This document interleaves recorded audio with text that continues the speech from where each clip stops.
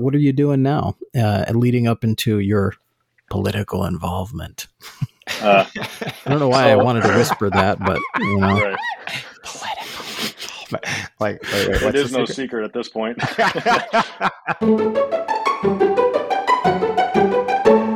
Welcome back to Reason Together, the podcast for Christians who think about stuff.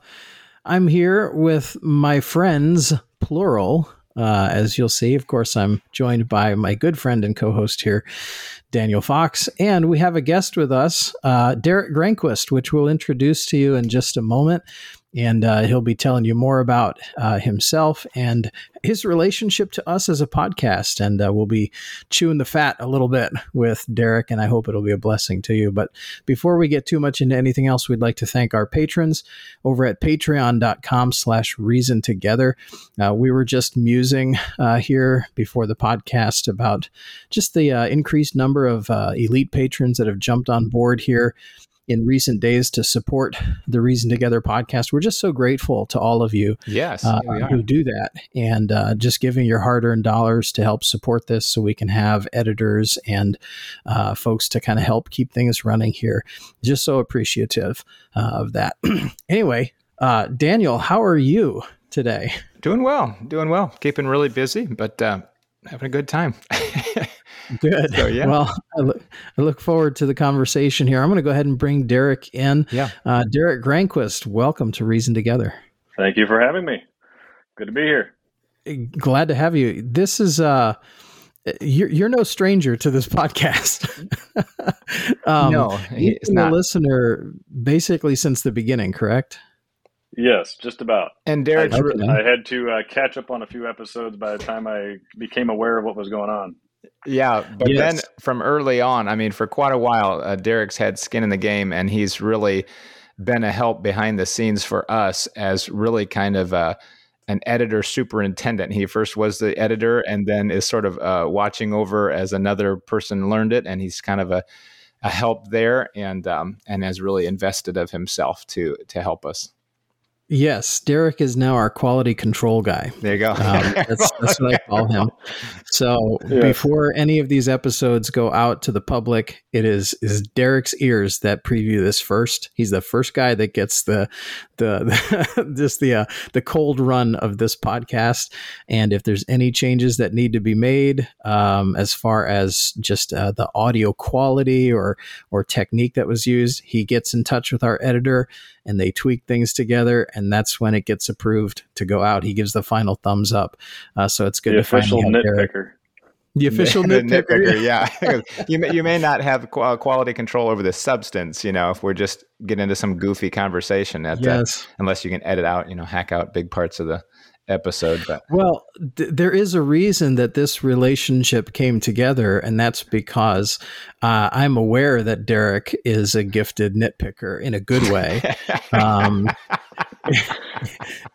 I'm aware of this because Derek and I go back some ways, and he and I became friends. This would have been in the early 2000s, probably 2001, 2002. Yeah. And we kind of realized, I think in many ways we're cut from the same cloth.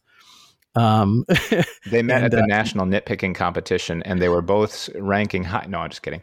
It was. Well, unfortunately, at the competition, no conclusion could be derived because the judges continuously nitpicked the results. Yes. But anyway, all that to say, Derek and I were in college together for a little while. And we worked on his dad's church bus together, and that's when we became friends. And we've kept in touch over the years. Speaking of a church bus, do you at all remember the sermon in a lunchbox? Oh, yes. Is this bringing back a memory? It's oh, wow. That just... Sermon in a lunchbox. Last episode, you guys were talking about Bible reading and how much or little and all that. Yes. And this was the first thing, one of the things that popped in my mind was the saying that we would do on the bus with our sermon in a lunchbox. And so with the kids, we would say, what time is it? Time for sermon in a lunchbox. Do you remember this? What comes in a lunchbox? Food. What comes in our lunchbox? spiritual food. What is spiritual food? The Bible. What does the Bible tell us? How to live. And then we would go into the lesson. Wow. And the point of all that was to equate reading the Bible with eating. Sometimes you take a snack. Wow. Sometimes you eat a 7-course meal. You might go out to eat. You might wolf something down real quick because you got to get a job done. It was kind of that relationship of the Bible is our spiritual food. Wow. And we need to kind of treat it that way. Yeah. Wow. That just flooded back so many memories into my mind hearing you say that. Those were some of the best memories I have back then, because being with Derek and his brothers and his dad on that bus, it was like, I don't want to oversell it, but it was almost like being with family, because there was a kindred way of thinking. And we were reasoning together before it was cool. Before there was a T-shirt for it. Yes. That's it. So it's good to have you on here. And why don't you take a few minutes to just tell our listeners sort of where you are and what you're doing, and just kind of how you got here. I will do my best to make that brief. We are in Wisconsin. The Lord's moved us here recently, with about a year and a half, 2 years ago now. Before that, we were in Colorado for about 10 years. God had us there. And then before that, we were in Utah for about 5 years. And then before that, I grew up in Indiana. Wow. And so we got married in 2004, my wife and I. And then about 3 years later, in 2007, God directed us to move out to Salt Lake City, Utah, to Anchor Baptist Church out there. And not as full-time, but just as members to work and do what God would have us to do. And so we were there for about 5 years, and then God again began to move some things and moved us to Colorado. And it was kind of one of those sad things to leave friends and family and people there in Utah, but this is where God wanted us to move. And we moved to Colorado and began to build our life there, and started a business, multiple businesses, and got involved in different things, and very, very involved in our church at the end there towards the latter years. I was the music director. My wife played the piano. We helped our pastor a lot in various avenues. I was on the town board of our township there. Go ahead. So when you were in Utah, you were assisting a church there, but you said you were not vocationally in ministry. Is that right? Up to this day, I've never been vocationally, full time. And I always put that word in quotes because I think you've talked about that already, but right. God has used us in each of these churches in different instrumental ways. At Anchor, it was in a technical way. And then also I had a construction business. And so I remodeled bathrooms and did a bunch of stuff that was needed to be done there. And then God used us in a different way, similar ways, but different ways in the church in Colorado. And it was very hard leaving there as well to move here. And there was often, a couple times of questioning, is this right, Lord? Because it just seemed like we were going full steam there and had so many things that were strong. And then now, as we've been here for almost 2 years now, I could just start to look back and see how God has, used us being here specifically and why he brought us here. Yeah. So now you say, at least while you were in Colorado, you supported yourself with multiple businesses. And then in Utah, you said you did construction as well. Now you went to school for engineering, right? Electrical engineering. Yes. Electrical engineering. So you've been able to employ that to support yourself as well. Yes. Yep. And so I don't have a school issued degree. What I have is what they call a practical degree. So I went to school for about 3.5 years, and then there's an elongated story there, but basically between having my own business and the occupations, the things that I've done along the way, actually at one of my employers there at Leprino, I earned more than the guy that had the college degree and all that, because I had actually done work. I had done things that I could say, here's my body of work and the things that I can do.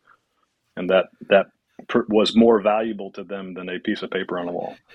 And that's interesting you say that. I've known multiple people who have either been in engineers or engineering adjacent, and or worked in the building trades, sort of surrounding that field.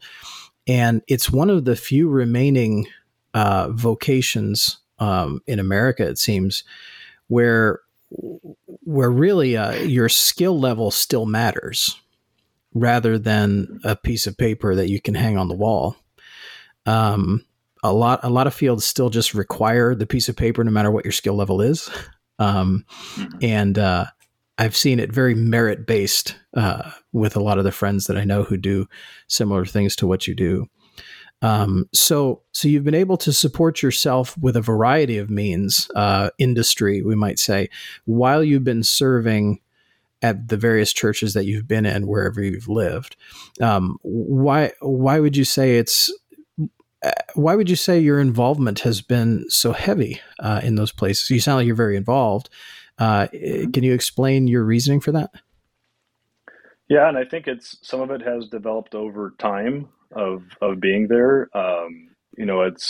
It's always a challenge to find good people that will work and that will do the job and not want anything in return, or to kind of work through that. And I don't mean that in any kind of aggrandizing way, but it just being there and being faithful and just do what you're asked and be willing to help. It seems like is becoming more and more of a dearth, but I've seen glimpses of hope, at least of late. You talk about the change and whether it's construction or even in some scholastic engineering type realms, if you walk up and you have 5 years of experience behind you, you're more valuable than the guy, even if you don't have a degree, than someone who has a degree but hasn't held a job or hasn't done much. And that's where I think we're seeing a bit of a tipping point. A lot of this blue collar work, if you will, is building up steam because people aren't wanting to just work and do the job that needs to be done. They want something that's prestigious. Yeah. So not to again, not to overstate things, but I don't think there's a lot of folks that are out there these days that really place the necessary value on the full-time ministry of being a good church member. Right. And to me, that's, we talk about, we can talk all day about, unreached people groups and what that means and everything. Mm-hmm. But there is a dearth of really good quality church members in the pews who are willing to jump in and do things where they are and use their spiritual gifts to serve where God has placed them. And I've appreciated that about you, that where you are, you get involved. I think that's a blessing. And I know that pastors certainly appreciate that. I think we also are kind of in this age of late of experts, the age of the expert, and we tend to niche everybody. This guy is a policeman, this guy is a doctor, this guy is a pastor, this guy is a mechanic. And as you guys we've said multiple times in the podcast, God doesn't, he calls to more than just that. We're not siloed. I'm to be a good testimony as an engineer. I'm to be a good testimony at my church. I'm going to be involved there. I shouldn't know less than the pastor because I'm a layman. I should be just as studied. And I think every layman should be just as studied, or attempt to be. Yes, the pastor has more time, privileged, potentially. Some pastors like yourself, work. Maybe some are fully employed there at the church. But either way, my responsibility is no less than that. Yeah, that I couldn't agree more. So there was a thought on my mind as you were talking, and now it's eluded me. As much as I'd want to agree, I've thought about that balance there on being as studied as the pastor. I would, in some ways, I would want to drive for that, and yet I guess, like you said, you did throw in the balance of saying he has more time and resources to some degree because of people like you who support him, and enable him to spend hours a week to do that. I guess a preacher has to keep in mind that, at least to understand and have a reasonable expectation of his people, that while he wants them diving in more than they are and really digging and demonstrating an intensity, yet they're not necessarily going to have the time he will. To do that. Well, and and the problem is so many start feeding the activities monster, and pastors end up being more activities directors than they are actually pastors. And it's unbelievable how much time that eats into a pastor's work week, when I would rather the guy just be able to really devote himself to the ministry of the word and prayer. And, a lot of folks may not be able to sit in the pew and really tell whether he's really studied that hard all week. But there are some folks that sit in the pew and they can tell something has occupied his time this week, because there's some things that he's saying that maybe they're not, heretical or theologically incorrect. It's like, you can tell, boy, if he would have just had another hour to look that over, it would have gone different. That'd be one of my fears or concerns in ministry, is recognizing that there's that constant deadline, multiple times a week, to stand in front of people and give them something that means something, that demonstrates that I've studied this and I'm not just shooting from the hip. That I'm giving you something that's well reasoned. It's an accurate representation. Yeah. Well, just a thought before we move on is that, you playing on that. If people in the pew were students, though, we're saying, I want to know the scripture, wouldn't our quote unquote programs take a different spin? We could take a different angle on the philosophy of ministry. Instead of just I be an activities director and you be involved in all the activities, so that as a small church, we've got things going 4 nights a week or whatever. Instead, we all just know the Lord better and then emanate that in our spheres of influence, to where we're just productive people spiritually in our lives, not through a program or through an activity, but just because of our interaction. That sounds really interesting, kind of foreign to what we know, but more biblically ideal for sure. Yeah, good. So coming back to Colorado, when you were involved in the church there, you were working there, a variety of different things you were doing. You just real quick, tell the listeners what businesses you started there. So when I first moved there, I worked for a nonprofit doing a bunch of data work, and which was kind of a change in gears. I had done some of this before, but when I was in Utah, there wasn't any of that work readily available. So I had started a construction business, and I did remodels. I actually built cabins for a camp. I did kitchen, finished carpentry, and then pretty much anything general. So then when God opened up the door to Colorado, it was kind of a gear shift. I kept all my tools, but I started doing data work for a nonprofit, and then developed that and some networking and some different things. And then through that, God opened a door to a company, Leprino Foods, down in Denver. And I worked for them for a number of years, developing some monitoring systems, some software that monitored their automation stuff, and automation being PLCs and all that. Go ahead.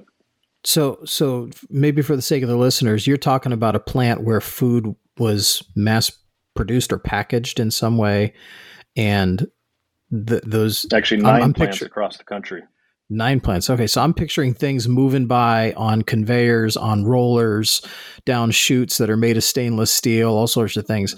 And you're talking about equipment that monitors in some way, like lasers, infrared, things that are passing by. Is that what you're talking about? The stuff that I developed I was on a development team, and we monitored what they call the control systems, the PLCs, and I'm going to try not to get too deep on here, but no, go ahead. The controls and the SCADA systems that would control those systems, those would have fail points. Let's say you've got a VFD, which is a variable frequency drive, and that begins to pull more amps. Well, if it starts to pull more amps, that's a sign of fatigue, or things like that. Or if you've got we have engines in what a thing called Wonderware, which is a SCADA system, and these engines would fail over to the redundant server. Well, when it fails over, that's a sign that something went wrong. And so then we would dig into what went wrong, do what's called a root cause analysis, and then developed monitoring systems where we took information, dumped it into a database, and then analyzed that information to find out, what was happening. Was there a trend of some? It's very similar in the medical world to monitoring a patient, right? Right. And finding out what is causing this illness. Well, it's the same kind of thing, only in the electrons and neutrons. So you were essentially a diagnostician evaluating for where the wear and tear was happening on the equipment. Right. Yeah. Okay. Yeah, that makes sense. In that particular realm. And then what happened was I was developing that, working in the automation stuff, and it was really intriguing to me, the automation. I loved the logic, being a very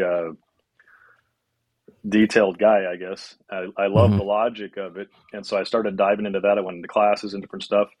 And then there ended up being, I was driving an hour to work every day. By the logic you're talking about coding some of this software? Yeah, PLCs, which is program logic control. And the PLC is, if you think of your thermostat, it's a mini PLC in a way. It has a target temperature, and it turns on blowers and heaters and coolers and different things based on the conditions. Well, a PLC is that times 1,000. Interesting. But it's very logical, and there's like step by steps and analysis. And go ahead. Interesting. Very, very neat. I'm sure some of our listeners are probably geeking out really hard on that right now.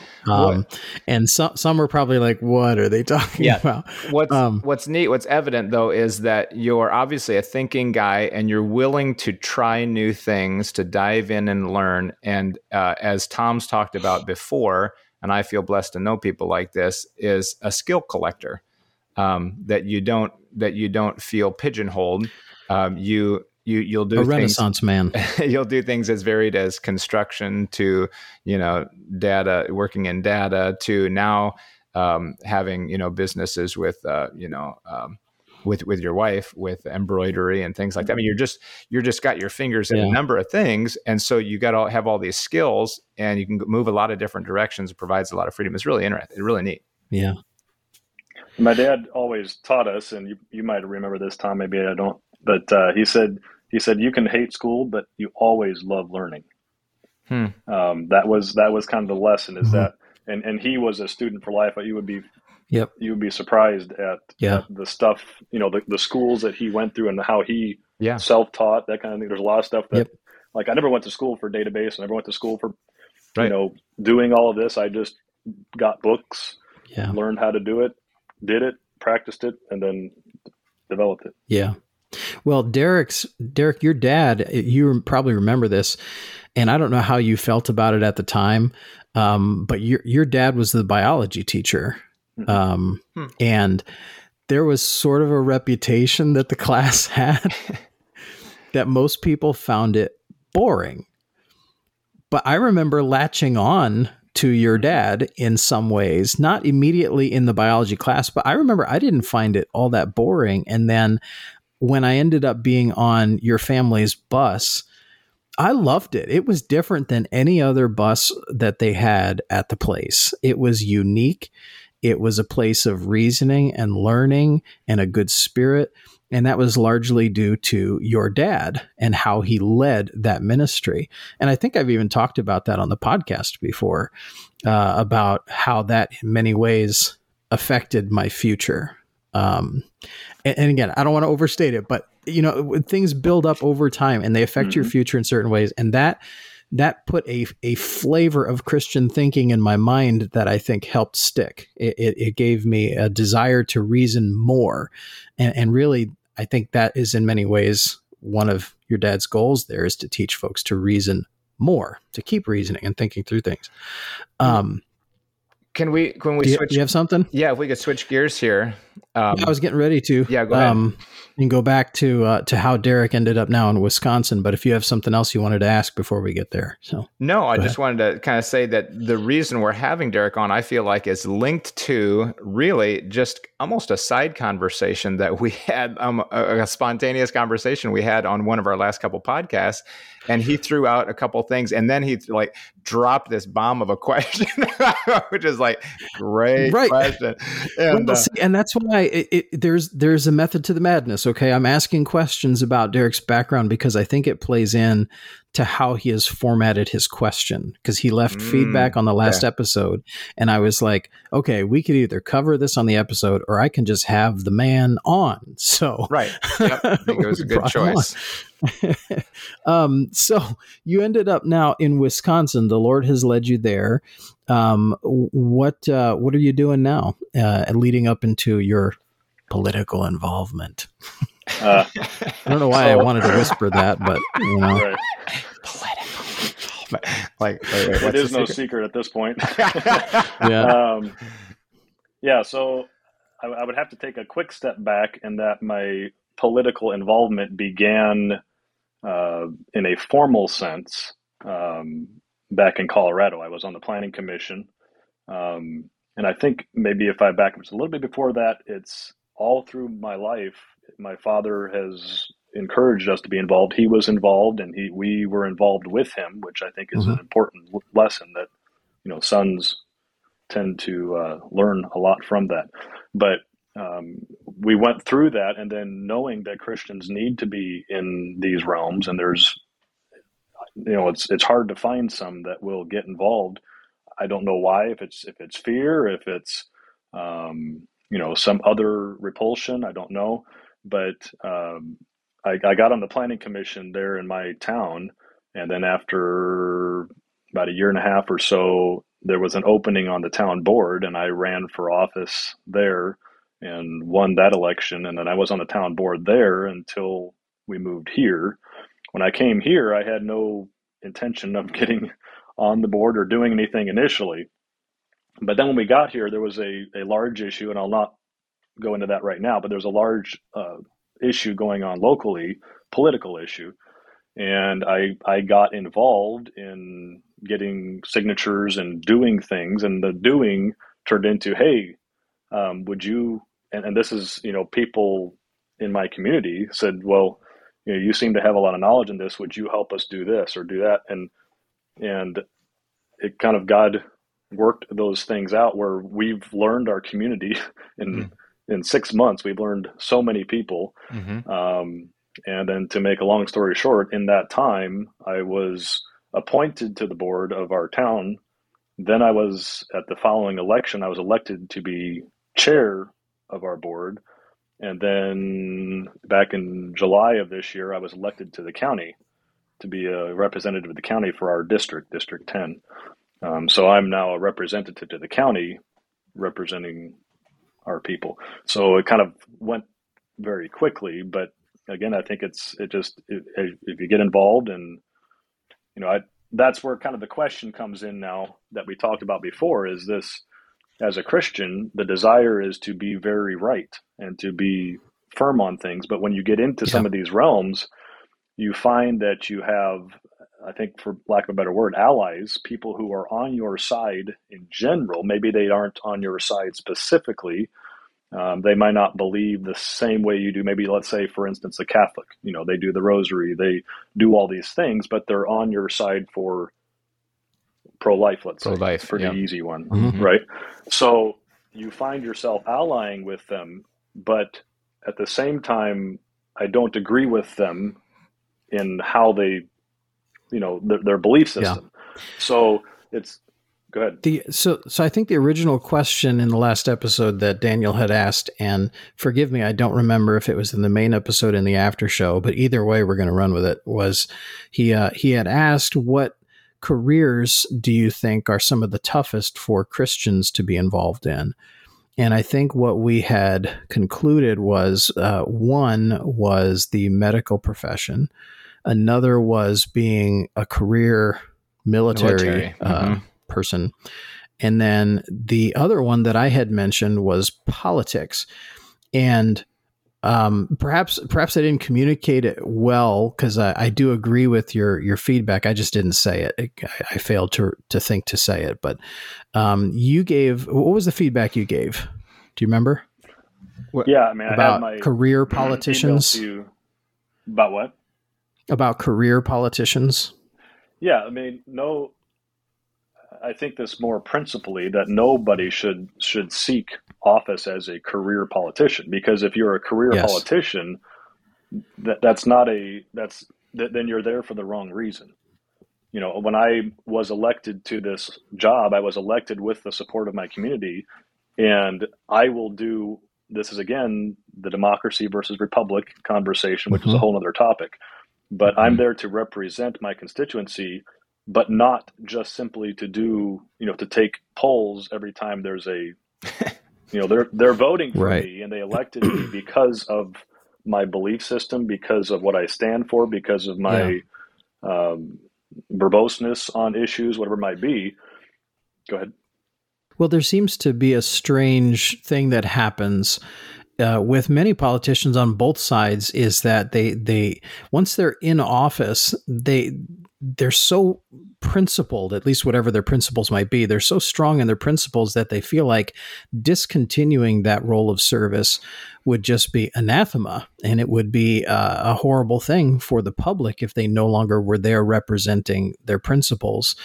And I can see why there's the drive to stay in office and even pursue it as a career, because I think in some cases, maybe more on the conservative side of things, they really do feel like they can do some good from there. But you're saying that the idea of remaining as a career politician is always bad, or is there ever a need for someone to stay in that position? So when I say a career politician, I think we should define that not as it's not defined by the longevity of a person's occupation in office. Right. But rather, I think of a career politician as one who seeks office for the sake of having the position and power. They're not there simply to represent. I mean, they will claim that, and they'll tell you directly that, I'm here to represent. That's how I got elected. Well, that in a way it is, but they seek the office, and they have maybe no skill set or very little skill set outside of seeking political office. And right. That really should be, I am valuable to my community first as a participant, as an involved person in my community. And then through that, the people say, hey, we like you. You do fair business with us. You speak the truth. You're honest. You're, whatever it might be. And because of these qualities, we want you to represent us. And you represent them. But at the end of the day, you're not there just simply to represent them. I'm not going to rerun for election just so that I can stay in office. If they don't elect me, then I'm no longer supported, and I go about my life.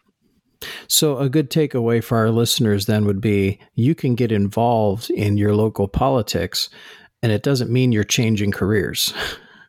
You can do so on a volunteer basis in some cases. I assume there are some positions where there's some sort of stipend for your time or commitment. But it doesn't require you to leave your job necessarily. And maybe that's a barrier for some, is that they don't know you can get involved in local politics and still keep doing everything else you're doing. And I think one of the misconceptions is that, I have to make a real difference, I have to run for, a state position or a federal position, whatever it is. And those positions are very, part-time plus, you may have to have a flexible job, or even, take a sabbatical from your job to do the position. But there are many local positions that get overlooked, and really they become just as important. And there's issues that are happening on your school board, on your township level, things that are on a local sense that often are overlooked and dismissed. And we just, we've been conditioned politically to look at the presidency and the federal and the state as like the end all be all of politics.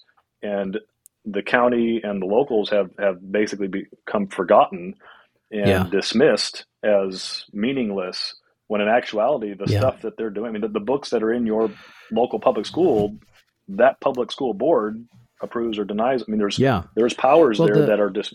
the small affects the big. And I think if folks are willing to get involved in the small level as Christians, that does affect things in a big way. It's just not always in an immediate way, and you might feel kind of alone at the moment. For instance, I've given public testimony before. And that's, terrifying in its own way, because you don't know who in the crowd sort of agrees with the proposition you're supporting and who doesn't. And you don't know what kind of responses there will be. Nowadays your mic could get shut off and so on, depending on what you're speaking on. But you could submit written testimony as well. And it's not like a sermon where you're supposed to get up and speak extemporaneously. I mean, you could if you're comfortable with that. But depending on the time limit they give you, you can write out something to say. You can time it in practice and see how long it takes you to read it, and just get up and read it. It's a lot less nerve-wracking that way, but you can do it, and don't be afraid to do it. And that goes a long way, especially when many Christians take that on themselves to do. Let me ask, what's the value of a political science degree? Because honestly, I don't know what classes they cover, but I just do know by watching politics, say the workings of the House or the Senate, there's obviously a book of rules, how they talk to one another, the time that they're allotted, the way that a bill is submitted, and then this, and then it's passed here, and just the whole order of things. It's like, whoa, you've got to know a whole new world in order to a new world, new language in order to communicate and navigate this place. So is that what a political science degree covers, or is that just, again, a degree that's kind of a little bit out there? Well, I guess I would first say that I've not gone to a political science course or taken any political science degree. Mm-hmm. I guess I've done it the way I've done many other things, is you start small. If I want to learn how to work on engines, I don't tear apart my car. I go buy a junk lawnmower, pull it apart, and figure out, timing and pistons and rings and, spark plugs and fuel and carburetors and all that. And then you work up to something bigger, and that's really, I think some people look at this, they look at the stairway and not the step, and I think getting into your local, like Brother Tom was saying, is whether it's just making a statement. I mean, just start there, make statements, get involved, talk, speak your mind, because I think a lot of times we as Christians and maybe more broadly as conservatives, we don't want government in our lives. And so then we stay out of government because we think it's a mutual agreement, right? You stay out of our life and we'll stay out of you. Well, the problem is now that many of the, categorical liberal, they believe government is the answer. And so in that belief, they get heavily involved. And so now you have a government that is quite full of people who believe that government is the answer. More government, more spending, more whatever. And you have a dearth of people who say, no, we want to preserve our liberties. We should, balance the budget. We should do these basic things, because most of those people don't want to be. And I've even heard people recently in on other podcasts or even in churches, other places, they'll say, well, all those dirty crooks in office and this, that, and they kind of, they'll group all of those in office. And I get what they're saying. I mean, I understand what they're meaning, but I think because of that, because we've categorically defined them as dirty crooks and whatever, Christians don't want to get involved in that, because it's like going into the bar. I don't want to go to the bar because then I might be identified with one of them. And quite often I would have to say there's I don't want to say an icky feeling, but there's just like this, I do not, as soon as I feel comfortable in politics and like, I've got this, he that standeth take heed lest he fall, because as soon as you feel like, you've got a handle on it and I can be the best, this person, I can do that. I'll say that by God's grace, God will allow me. And I'll give you an example. In this last election where I won the county, it ended up being a recall election, and there was another man that was in the position, and I went door to door knocking and talked to everybody I could get a hold of and said, here's the reasons that I'm running for office, and here's what I'm looking to do, and I would appreciate your vote. And we just did that. And then we put up we got 4x8 sheets of OSB, and my wife and I painted those signs on July 3rd and July 4th and put them out. 3 4x8 signs. This other guy, he sent letters, he sent, mailings to everybody. He had signs all over the district, called in a bunch of people. We did that. And then I had people, you got to put yard signs. I got to do this. I said, no, we're doing what God led us to do, and we're not going to do anything more. We're just going to pray and if God's going to win this, it's going to be him that wins this. This is not us. We're not running for it. If this is what God wants for me, then he'll open that, he'll make it happen. And we had a prayer meeting the night before here at our house and got to use that. We brought people from our community here to our house and had prayer. I led in prayer. God is using all of this for me to share my faith and share. And then through that, we watched God give us the victory. We had we won 60-40, which is a pretty tremendous win. And with 3 4x8 sheets of plywood, 3 4x8 signs. God can do it, and he did it. And even at our celebration party or whatever it was, I reiterated that this is God's, he wants me there. And when he doesn't, then I'll be done. Do you think, and without, I don't know if you want to get this detailed, but are there a particular set of principles that you think resonated with the people most that won you their votes? And are those principles in some ways Christian principles? So I think to answer that question, it kind of begins at a base level of just honesty and not trying to sugarcoat things. I'm not, like in your face in that sense. Like some people are try to be brash, and they're you need to be saved, or you do whatever. No, just be a friend. Be there. I've gone over and I help fix something for them, or I went and hauled a trailer, or I go do, and you just do things with your community members and help them see that, I care about you. And we've heard that, right? They don't want to know how much, they don't care how much you know until they know how much you care. I mean, it's pretty trite, but at the same time, it does have good meaning, in that, as you kind of are involved in your community, they see that you're not just here for fame or glory or money or whatever it is, and that's your principle. And that, I think they see some of those things, and there is some type of identification, I think, even a Christian to Christian. And that where it kind of goes back to the question of, they might be a Catholic doing the rosary, but they still understand these basic premises of honesty, decency, life, God. Yeah. Yeah. Do you think there's some truth to the statement that if we're unwilling to get involved, even in small ways, that we really lose the right to complain? Yes. I agree. Now, this may lead into your question, which is going to have to be in the after show. We've really been leading up to it. We actually haven't gotten to your to your full question that you originally asked. But I was wondering, when you so as someone running for office, is it strictly that you see yourself as, this is who I am, this is the principles that I have, the values that I hold, and if you think I represent you, then vote for me? Like, I'm going there to be me, and if that represents you, vote for me. Or is the guy supposed to go to, if you will, the halls of Congress and say, I'll represent you, just communicate with me? I'll honestly go there and not have my own agenda, but I'll represent you. And so if you call in and express your, angst over a specific issue, I'll listen to you and I'll vote that way. I see it as kind of two different things. So is it more that you are who you are, and if they like it, they can send you, or that you're simply honest enough to represent what they feel like they want, and so elect me because I'll actually represent you? Maybe those aren't mutually exclusive, but what's your thought on that? And then we'll segue into the after show. What's your take on it, Tom?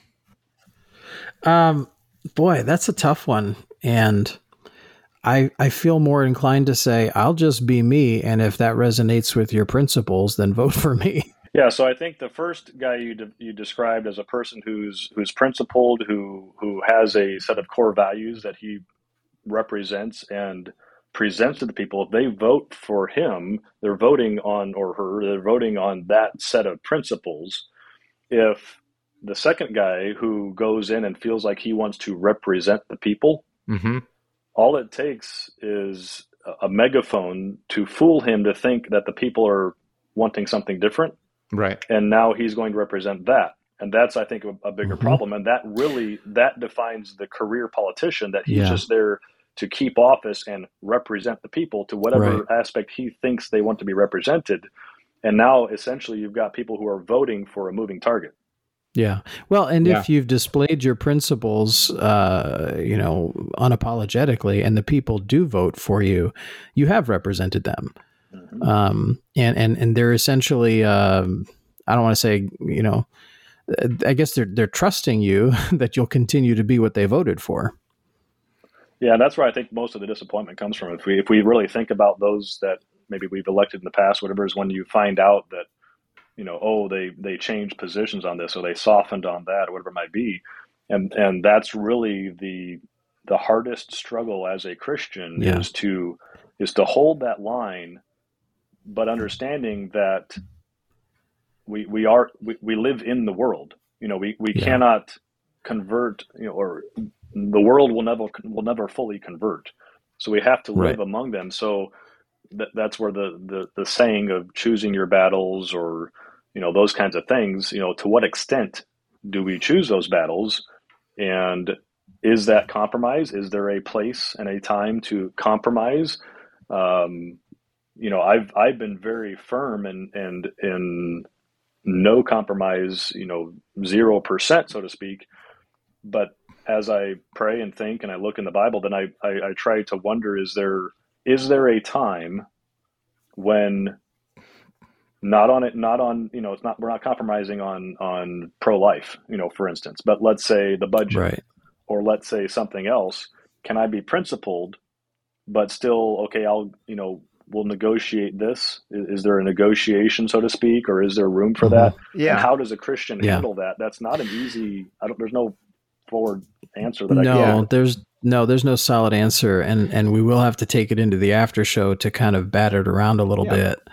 Along with the other part of your question, which was about getting involved in the education system, like a school board or something like that. The question is basically, does a person who doesn't have children, do they have the impetus or the right to be on the school board in their community? Maybe you're talking about a retired person who doesn't have kids in the school system, or someone who doesn't have kids yet. Either way. Or who homeschools. Yep. Should they or could they be on a town school board? I'm going to give you my short answer, and then we'll actually have the reasons why in the after show. I think the answer is 100% yes, they can. And maybe even should be, but you'll have to hear the after show for the reasons why. Yeah. Now, dear listener, if you have a thought about this or a question regarding this topic of the Christian in politics, please give us your feedback. reasontogetherpodcast@gmail.com. And let me know, send me a quick note if you are involved in local politics at all, wherever you're at. I'd like to know that. And that would be neat to know. But again, any question, even outside of this discussion, something's been rattling around in there and you'd like to hear us banter it back and forth, please send it our way, reasontogetherpodcast@gmail.com. We're encouraging balance, developing perspective, and connecting faith to practice. This is Reason Together.